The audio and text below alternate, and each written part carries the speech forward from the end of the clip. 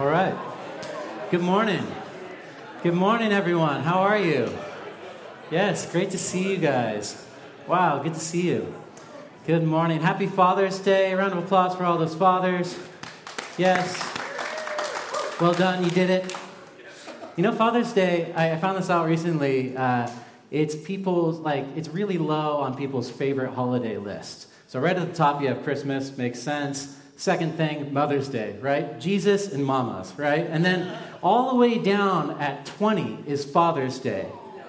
20, yeah. I can't even think of 18 other holidays between the first two and that. So, yeah, you poor fathers. Oh, man. This last week, I was solo parenting my 2-year-old, John Fox. And that's a lot of work. Holy smokes, I should give my wife more credit. Yeah.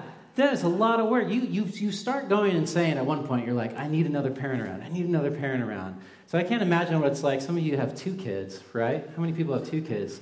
Yeah. And I've seen you in action where you get to insanity, then you tell the other spouse, like, you just need to take both of them to the grocery store. Okay? I need some time to myself, right? And you kind of pass off the 2 kids. Is there anybody with 3 kids in here? 3? Yeah. Okay. So 3. Now that's fun. That's where you start needing the kids' help, right? It's like, hey, where's your sister? Where did she go? Aren't you in this with us, right? So you need the kids to start helping you parent. And then at 4, 5, 6, 7, I feel like it's just a percentage game, you know? So you're in the car and you're like, how many we got? 1, 2, 3, that's 80%. All right, Disneyland, here we go. Woo! Parents, parenting, gosh, so fun. Well, if we haven't met yet, my name is Michael. I am one of the pastors around here. I normally do the music stuff, except they didn't want me in their band this week. So I'm teaching. No big deal. And if you have your Bible with you or Bible app, go ahead and open to Matthew chapter 16. We're going to actually pick up the story from last week at the very end of 16 before we get into chapter 17. Now, most of you guys are used to the way I teach. I normally start with some silly stories and some jokes just to make you think that I'm likable. And then I usually show some sort of strange picture or graph. And because it's going to be really hot out today, we're just going to go straight to the strange picture, okay? Here we go. Matt, you ready? Yes, there it is. Okay, so let's start. This is my wife, who I mentioned earlier. She's on a horse. She gets to ride the horse.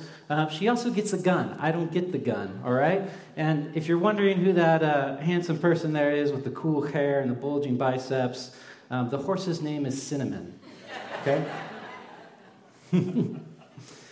Now, context.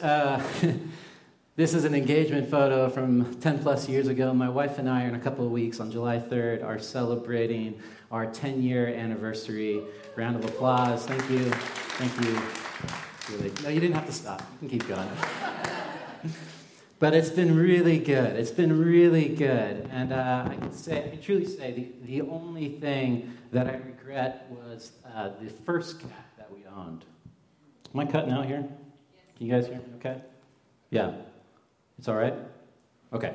Yeah, the only thing I regret is the first cat we owned. Matt, if you want to show that. There she is. Yeah, that's Livia. She just wanted to be fabulous. Look at her. This is her professional photos. Yes. It was the only thing that I would take back. We literally took the cat back. You know, you can return a cat, right? You can say it can have its old name back and everything.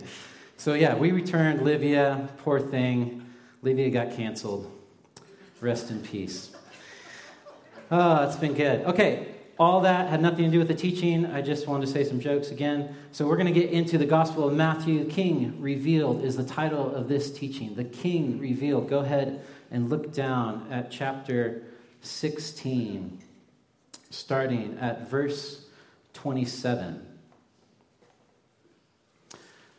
And we're just going to read this section of Scripture. For the Son of Man is going to come in his Father's glory with his angels, and then he will reward each person according to what they have done.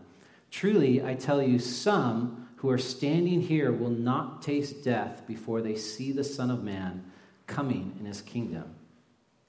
After 6 days, Jesus took with him Peter, James, and John, the brother of James, and led them up on a high mountain by themselves.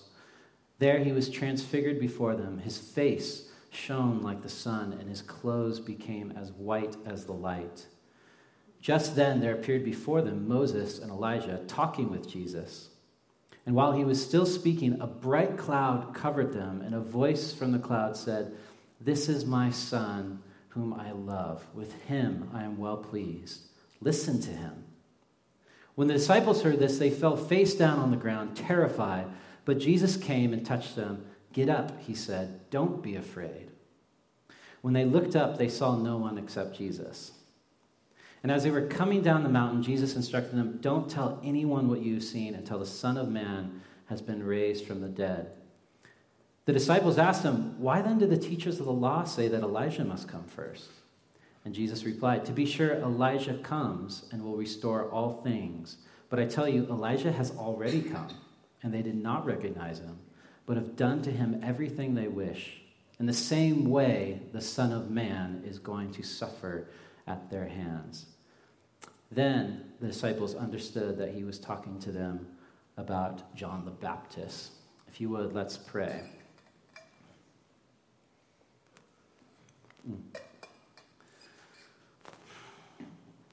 So, our Father in heaven, we come to you today. And we ask, God, that your Holy Spirit would move in this gathering, that we would be receptive to what you want to speak to us. Yes, as a church, as a group of people committed to your ways, but also to us individually. You know the things that we are dealing with. Some of that was even on the way here to church. And so we need you, Father.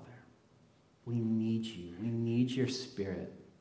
And we need the teachings and the way and the life of your Son to permeate our own lives.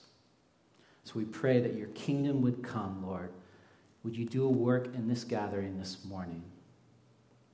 All God's people said, Amen. Yeah. Well, today is going to be really simple. We're going to spend the first little bit just studying the scripture, and then at the end we're going to come up for air for the last 10 minutes and figure out how this will apply to our lives individually and as well as a church. Sound good? Okay. So, first thing, what to do with this mountain.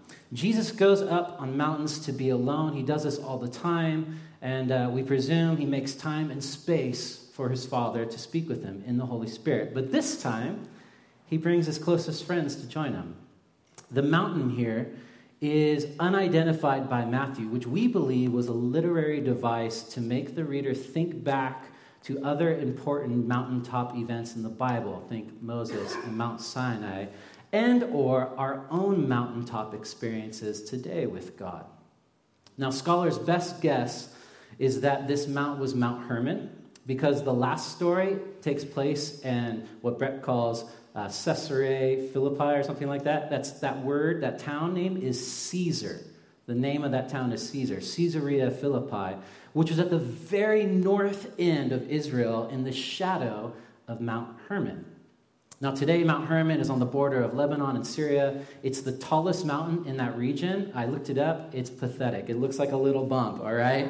It's not like our mountains here. But just to give you an idea of the altitude, it's just over 9,000 feet. So think of hiking maybe to the top of Mount Bachelor or taking the lift like I do, or Broken Top, or I think of like Mount McLaughlin down in southern Oregon. You guys know Mount McLaughlin? This is kind of the area that I grew up in. I remember hiking it as a kid. I was 11 years old. I remember waking up early in the morning. You start early, you get a good start, and hopefully, if you have like boundless energy of an 11-year-old and a bottomless supply of fruit stripe gum, you can summit the mountain right around noon. Okay, you guys remember fruit stripe, right? It's got the little zebra on it, a bunch of different flavors. I think the wrappers turn into like fake tattoos, right? Anything to take your attention away from the fact that the flavor only lasts 3 seconds, right? So my dad, here's my Father's Day story, was very clever. He basically bribed us up the mountain with fruit stripe gum. It was like, okay, if you make it another mile, you get the strawberry. Hey! Fantastic. Thank you, Dad, for all of that. Oh, all that to say, 9,000 feet, this is no easy climb, okay? So let's work through the text line by line. Make sure you have your Bible out. We're going to go right through this text doing some exegesis. Starting at 28 in chapter 16, truly I tell you, some who are standing here will not taste death, meaning die, before they come, or before they see the Son of Man. Son of Man was Jesus' kind of euphemism for himself. The Son of Man coming in his kingdom. So what is Jesus referring to here? Now, some think he's referring to his resurrection or his ascension. Others speculate or think he's talking about the pouring out of the Holy Spirit at Pentecost. Some would say the fall of Jerusalem, AD 70, and many more speculations on what he could mean. But the interpretation that is most likely is that Jesus is referring to the very next story, what scholars call the Mount of Transfiguration. Now keep in mind, in your modern Bibles, right, they inserted chapters and verse numbers. And that's really helpful today, right, when we're teaching or just trying to look up a verse, right? But when these were written, there were no chapters and no verses. So this story actually flows right into chapter 17 in the original Greek. Let's go there. Verse 1. After 6 days, or translated 6 days later. This phrase links the previous verse in chapter 16, but it also is used as a hyperlink back to Exodus 34, which all apprentices of Jesus would have known. The story of Moses going up to Mount Sinai, it says, after 6 days of waiting, has an encounter with God in a cloud. Brett's taught a lot about this, how Matthew totally clues in the listener to what happened in the Exodus story. Jesus took with him Peter, James, and John, the brother of James. That would be the some who are standing here, and led them up a high mountain by themselves. There he was transfigured. That word transfigured is Greek for metamorphao, like metamorphized or transformed before them. His face shone like the sun. This is another nod to Moses, right? My teacher growing up called it the Mo glow, right? You spend time in the glory of God, and you've got a little bit of a suntan going on. Whose face lit up after an encounter with God, Moses that is. This is Jesus in his full glory of his humanity. The one true human being of all history. But there's more. And his clothes became as white as the light. Now, this is a nod to Daniel chapter 7. All Jewish readers would know this. Daniel's prophecy about the Ancient of Days, God himself, whose clothing was white as the snow, Daniel says.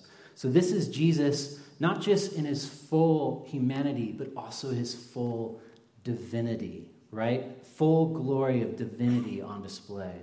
Verse 3, just then there appeared before them Moses and Elijah talking with Jesus. Now, Moses is symbolic of the law. Elijah is symbolic of the prophets.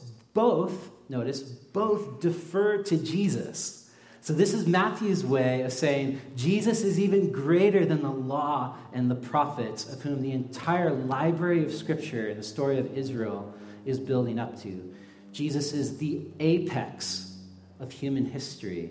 Jesus is the God-man. Now, you can start to see why this story was necessary for the Synoptic Gospels, Matthew, Mark, and Luke. What was relatively hidden concerning Jesus, despite his miracles and his teachings, is brought out into plain sight for the disciples to see.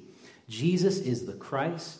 He's the Messiah, the Son of God. He is not just some gifted teacher who did some cool miracles. Yeah? Now, David Garland says this, a quote, we'll put it up on the screen. The mountain of transfiguration demands a radical shift in the disciples' worldview. They cannot remain the same. For such an unthinkable reality had never before been considered, much less occurred. Jesus, as the ontological Son of God in human form, does not fit into any of their philosophical or religious or theological categories. So they must change. And the change will affect everything. Every thought about reality, activity in their religious behavior, every dream and ambition of their personal lives. And the same is true for you and me. C.S. Lewis argued the same. Jesus cannot simply be a great teacher who claimed to be God. We would call that person a lunatic, right? Let me say that again. You cannot be a great teacher and also claim to be God, right? So anybody does that nowadays, they're crazy. If Jesus is human and divine, that changes history. Let's move on. Luke's gospel adds this at this point. They appeared in glory and were speaking of his departure when he was about to accomplish what he was about to accomplish at Jerusalem. Now Peter and his companions were weighed down with sleep, but since they had stayed awake, they saw his glory and the two men who stood with him. Just as they were leaving him, back in Matthew verse 4, Peter said to Jesus, "Lord, it is good for us to be here. If you wish, I will put up 3 shelters, one for you, one for Moses, and one for Elijah." Now, I can't help but notice the change in Peter's tone and attitude. If you remember last week, Jesus had just got done calling Peter Satan, right? Satan, get behind me. So, a little bit of humility going on, right? He's just like, Lord, if you wish, right? Humility is pouring out here. Whatever you want, Jesus. I think of like Princess Bride, farm boy, polish my saddle as you wish. That's Peter's posture here. But I love his second impulse too, to set up a tabernacle. This is good. How can we stay here as long as possible, creating space to be with God? Verse 5, but while he was still speaking, like God cuts him off, a bright cloud covered them. Now, a bright cloud throughout all Scripture is the glory of God. It's not like in England where it's used for fame, but instead a tangible expression of God's presence and goodness. So just like Moses met with God in the glory cloud, so too his disciples are enveloped in that same cloud that has not been seen in Israel for hundreds of years before the exile to Babylon. It goes on to say, and a voice from the cloud said, "This is my son whom I love. With him I am well pleased." A repeat of the same line that Jesus heard at his baptism. And this is the same line that all of us ache for in our hearts and our souls, to hear from our Father in heaven as well as our Father on earth. This is my child in whom I am well pleased. This is what feeds Jesus' identity and his belonging. This is what feeds our identity and our belonging. More on that later. Then the voice says, listen to him. And my version actually has an exclamation point. It's like, listen to him. More on that in a second. Verse 6, when the disciples heard this, they fell face down to the ground, terrified. Now you can imagine how in awe they must have been, faced with the glory of God, like Moses, the thunder and the lightning. I mean, if you remember back to Mount Sinai, all of Israel were invited to go up and meet with God. But they were too scared to go with all the thunder and lightning. You guys remember it was a thunder and lightning storm just a few weeks ago here. And that's nothing compared to if you're driving through Nebraska. Let me tell you, when thunder and lightning hits there, you start praying, okay?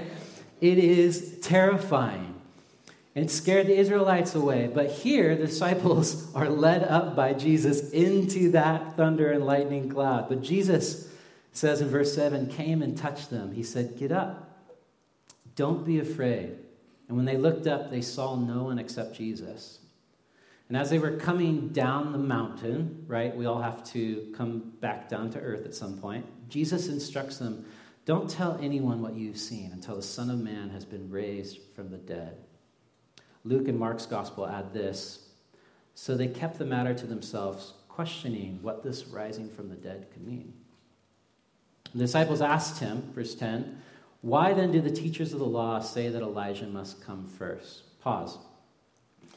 This question seems really strange for us, right? Out of left field. But this is actually the logical follow-up question in their context. They just had an experience which they interpreted to be the coming of the kingdom of God in Jesus on the top of the mountain. But check this out. The last prophecy in what we call the Old Testament, right? The back half of your Bible, the First Testament to the Jews. Well, First Testament to us. Prophet Elijah, who in the story never died, would come again before the Messiah to usher the kingdom of God. So here it is verbatim. This is Malachi chapter 4, verse 5. This is the last thing you hear about in the Old Testament, okay? See, I will send the prophet Elijah to you before the great and dreadful day of the Lord comes. He will turn the hearts of the parents to their children and the hearts of the children to their parents, or else I will come and strike the land with total destruction. So Jews in the first century were literally waiting around for Elijah to come. Even to this day, Orthodox Jews during Passover will open the door and fan and welcome Elijah to come into their home. So this is a very rational question for the disciples. Did we miss it? Where was Elijah? And Jesus replies in verse 11, he says, to be sure, Elijah comes and will restore all things, but I tell you, Elijah has already come, and they did not recognize him. They missed it. But they have done to him everything they wished. In the same way, the Son of Man is going to suffer at their hands. Then the disciples understood he was talking to them about John the Baptist. You remember earlier in Matthew, from a month ago when we studied it, John the Baptist was rejected and killed by the rulers of the day. So what a strange story for us, right? What a strange story. Can you guys agree? Mm-hmm. It's so important that we see what Matthew is doing here. He's setting up a compare and contrast between two mountains. One, the mountain of transfiguration, and two, the Mount of Calvary, where he would go and be crucified. On the Mount of Transfiguration, Jesus is revealed in glory, but on Mount Calvary, he is despised and shamed. His clothes are white and shining like the sun on Transfiguration, but at Golgotha, they are stripped off, and he is left naked to bleed out in full public humiliation. Here, he is flanked by Moses and Elijah, but there by two criminals. Here, he is covered by a bright cloud, but there the sky turns to darkness. Here, Peter says, it's good to be here, let's stay. There, Peter denies him. He says, I don't know this man. Here on the Mount of Transfiguration, God's voice is loud. This is my son whom I love. But there, God is silent. We hear Jesus saying, my God, why have you forsaken me? See, you can only make sense of the mystery of Jesus and the gospel and the life of your own soul if you hold in tension both the Mount of Transfiguration and the Mount of Calvary, between the now and the not yet, as we say, of the kingdom of God, between the glory and the transformation, the metamorphosis, the thing we will all experience when we are both resurrected to the dead, from the dead. Like Jesus. And here's what N.T. Wright had to say about this. The mountaintop explains the hilltop, and vice versa. Perhaps we only really understand either of them when we see it side by side with the other. Learn to see the glory in the cross. Learn to see the cross in the glory. And you will have begun to bring together the laughter and the tears of the God who hides in the cloud, the God who is to be known in the strange person of Jesus himself. And so now we're going to transition, but we're left with two types of people. There are those who hear this story and reject Jesus as king. They reject him as the God-man. And maybe they'll admit that Jesus was brilliant, right? And he had a lot of nice things to say and things that he did. But they're not willing to say that he is God, that he is king and Lord of their life. And then there are others here who believe that this story is true because of those who tell it. And it changes everything for their life, everything for our life, our trajectory, all of our ambitions, all of our hopes, all of our plans, and our day-to-day behavior. Those who are like Peter in the first century said it in a letter. So remember, Peter was on that mountain, and this is what he says later, 2 Peter chapter 1, verse 16. We were eyewitnesses of his majesty. He received honor and glory from God the Father when the voice came to him from the majestic glory, saying, "This is my Son, whom I love, and with him I am well pleased." We ourselves heard this voice that came from heaven when we were with him on that sacred mountain. So I'm going to assume that many of you are in that latter category. You are the second person. You're the one who has also heard the voice of God speak into your own life. And if that is the case, there is a directive to consider from the text. Did you catch it? It's in verse 5. It comes directly from God. He says, this is my son in whom I'm well pleased. Listen to him. Listen to Jesus. And this is what the story is finally all about. This is the climax. This is for you and for me as we commit ourselves to apprenticeship, discipleship to Jesus, that we listen to Jesus. Now, listening in the ancient languages of Greek and Hebrew was always synonymous with obeying. So you're not listening unless you are obeying the thing that you heard. So take, for example, the Shema. Anybody familiar with what the Shema is? Bible nerds, are you with me? Awesome. Okay. Deuteronomy chapter 6, it goes like this. It'll sound familiar. Here, that first word here is Shema. Shema, O Israel, the Lord your God is one. You shall love the Lord with all of your heart, soul, and strength.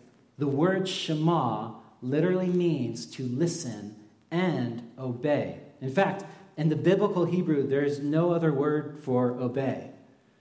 There's no other word for it. So like if your boss or your authority, like Brett, comes to me and says, Michael, I need you to water the plants. You wouldn't be like, oh, Brett, I heard you, I got your email, I'm going to do it this week on Monday. You would just be like, Shema. Shema. You know, like the equivalent today would be like, done. You know what I mean? When we say done, we're basically like, you know, like it's going to happen and I'm going to start working on it right now. So Shema is to listen and obey. Listening and obeying are two sides of the same coin. Think like when the parent says to a child, listen to me. Listen to me. This is not a plea for their attention, right? But their obedience, right? It's not a democracy in the household, all right? You will listen to me. Now, I struggled with this growing up. I remember in 6th grade, our class was going to go on a field trip, so I came home with a permission slip. Remember permission slips, right? So I came home, and I gave it to my mom. I'm like, Mom, I really want to go on this field trip. Please sign this. And she's like, Michael, I will do it. Here's what I'm going to do. I'm going to sign it right now. I'm going to place it on the dining room table so you can grab it on your way out. Halfway through that sentence, I was already on my way to my room, right? So, of course, the next morning, I wake up, I go to school, and I forget the permission slip. I'm home the rest of the day, and I am furious. My mom gets home from work, and I just let her have it, you know. Mom, I can't believe this happened. Today was the worst day of my life. My mom's like, Michael, I told you I'd put the slip on the table. Oh, Mom, but you didn't make me listen. I get roasted by my family for that line every year, you know? It's like, hey, Michael, I thought I told you to get me a drink. Did I need to make you listen? Like, come on, buddy. Like, you didn't make me listen. So, you see, listening and obedience must go hand in hand. Now, why does this matter? Why am I spending so much time on this? Why is it difficult for us today? I think in particular because we've made listening about knowledge transfer. It's part of our school system and how we learn, right? You get a bunch of things, and then you go take a test, and you just need to have memorized what was said. It doesn't matter that you actually, go and do something with it or change your behavior. And this has all sorts of negative consequences. In his book, Divine Conspiracy by Dallas Willard, you must read it. It's fantastic. Dallas Willard is a professor at UCLA. He explained the great tragedy of the modern church is that we've separated knowledge from behavior. And he gave an example of that. Well, if you go to college, and like me, you take an ethics class. In ethics class, you're going to learn all about moral principles that govern a person's behavior or the conducting of an activity. And still, let me explain it another way. Ethics is basically good and bad. Did you catch that? It's good and bad. You learn all about good and bad. But here's the problem, is you can take an ethics class and you can pass it and you can still be a terrible person. You know that. You can take an ethics class and be unethical. You can learn moral principles and still be immoral. And this is a problem. This is the most difficult thing, I think, for us as Christians to hear today, in particular because we are like Israel. We're dull of hearing.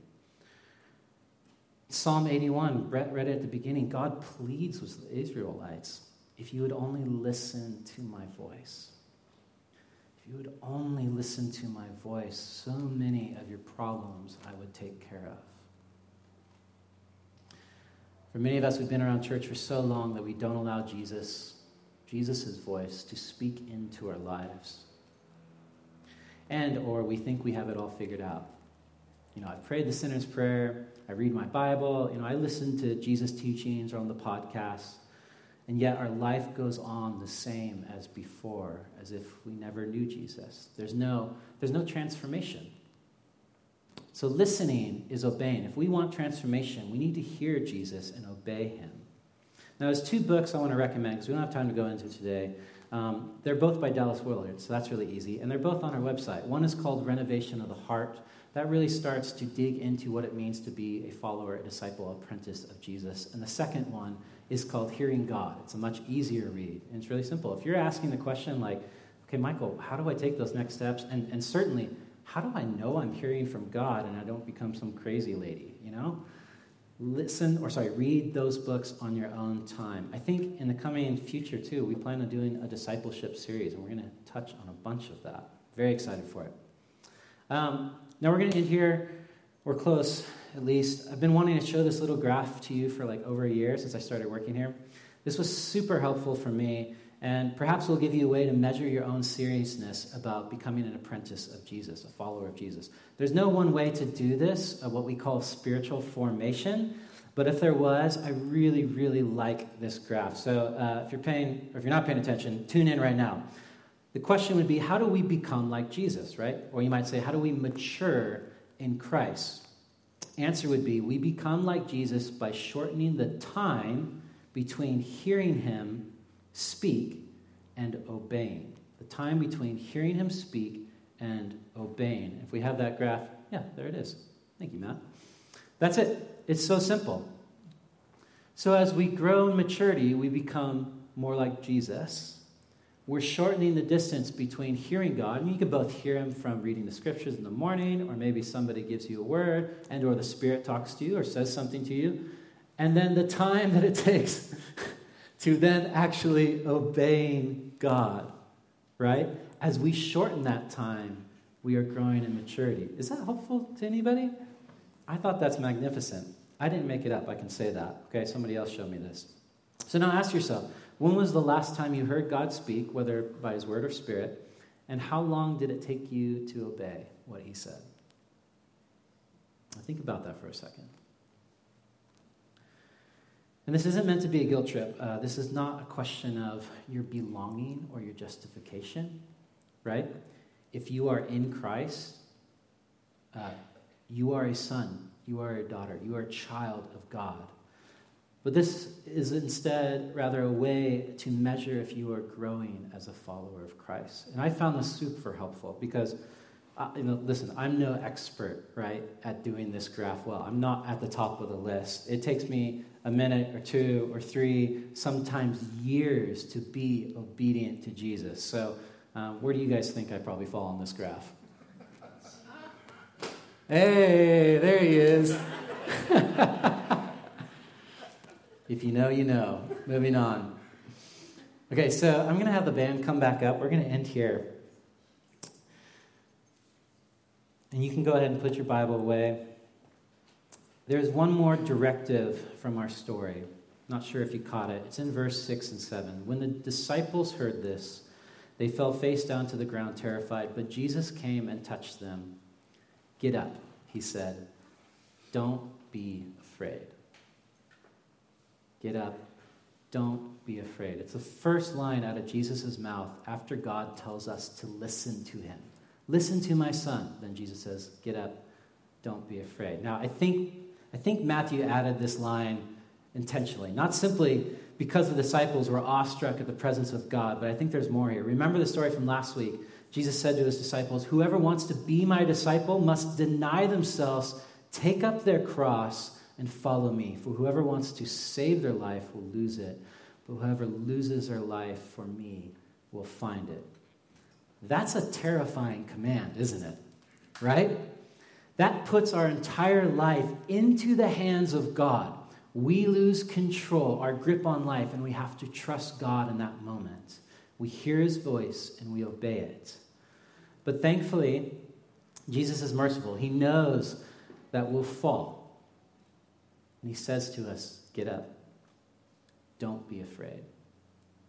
10 years ago, my wife and I committed our relationship to be in submission of God's calling on our lives as a married couple. We expected him to speak. We expected God to speak to us. And he did. About 5 years ago, remember this, our friend was going to plant a church down in San Diego, and we were like, wow, that sounds great, but San Diego is really expensive, and nobody from Oregon goes that direction, right? They all come here, right? So we prayed about it, we talked to people about it, but the answer was no, we're not going to go down to San Diego. And it was a couple weeks later, my wife was driving in the car, and she decided just to turn off the stereo and just spend some time in silence, in prayer, listening to God, the Holy Spirit. And her and I both were becoming familiar with this. But what happened next was totally unexpected. The Holy Spirit basically got a hold of her attention, just gripped her. And it wasn't like spoken words so much as it was just dropped on her that we needed to, one, move to San Diego, and two, a few reasons why we needed to leave Portland. And she was terrified. I remember I got home later that day, and I was like, hey, how's your day? And she's like, we need to talk. I'm like, oh no, the cat again. Here we go. She sat me down and she explained what happened. And I was like, yeah, okay. We heard the voice of God. We need to obey it. We need to obey. And that was terrifying, right? We were living our dream life. We had the loft we wanted downtown. We had our dream jobs. We had our second cat, our dream cat. Life was good. And God was asking us to sell it all, move down to California, help this church plant get involved. I mean, a bunch of things happened in that moment. And we said yes. And what was so cool was that God was there. He helped us. Every time we doubted, he told us to get up, to not be afraid. And there were a lot of moments we were afraid. I could go on and on about how God came through. And that was a moment in our life that we'll never regret. Obeying the voice of God. So, in time of response here, the band's going to play a few songs. You're going to have a lot of space. I want to leave you with this question. What's something that God has asked you to do, but you have yet to obey him? Matt, if we have that slide, you can slip it up there. And if we don't, no worries. I'll just ask you guys this question again. What's something that God has asked you to do that you have yet to obey him? If it helps right now, let's just close our eyes. And I like to put my hands out like this, just as a posture to receive.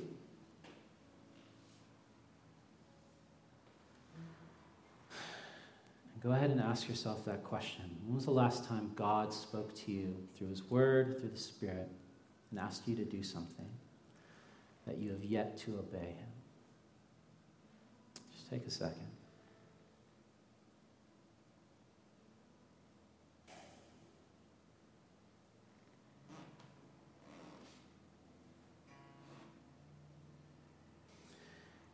If you will, remember the words of Jesus right now. Get up. Don't be afraid. Don't be afraid to obey him. For whoever wants to save their life will lose it, but whoever loses their life for me will find it. What good will it be for someone to gain the whole world yet forfeit their soul? Or what can anyone give in exchange for their soul?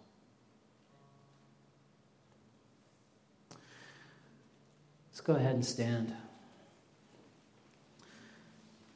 We're going to respond through song, and the band actually has a couple songs ready to go. So this is our time to respond in a couple of ways. One, you can sit with that question. You can have a conversation with God right now. And then two, at some point, probably during the second song, you can come forward and grab the bread and the cup. There's tables in the front. There are tables in the back.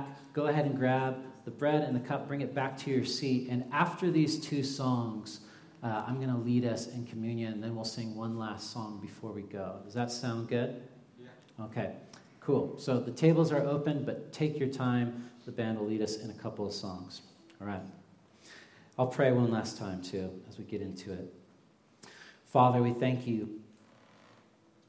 We thank you for your words. We thank you for your Son.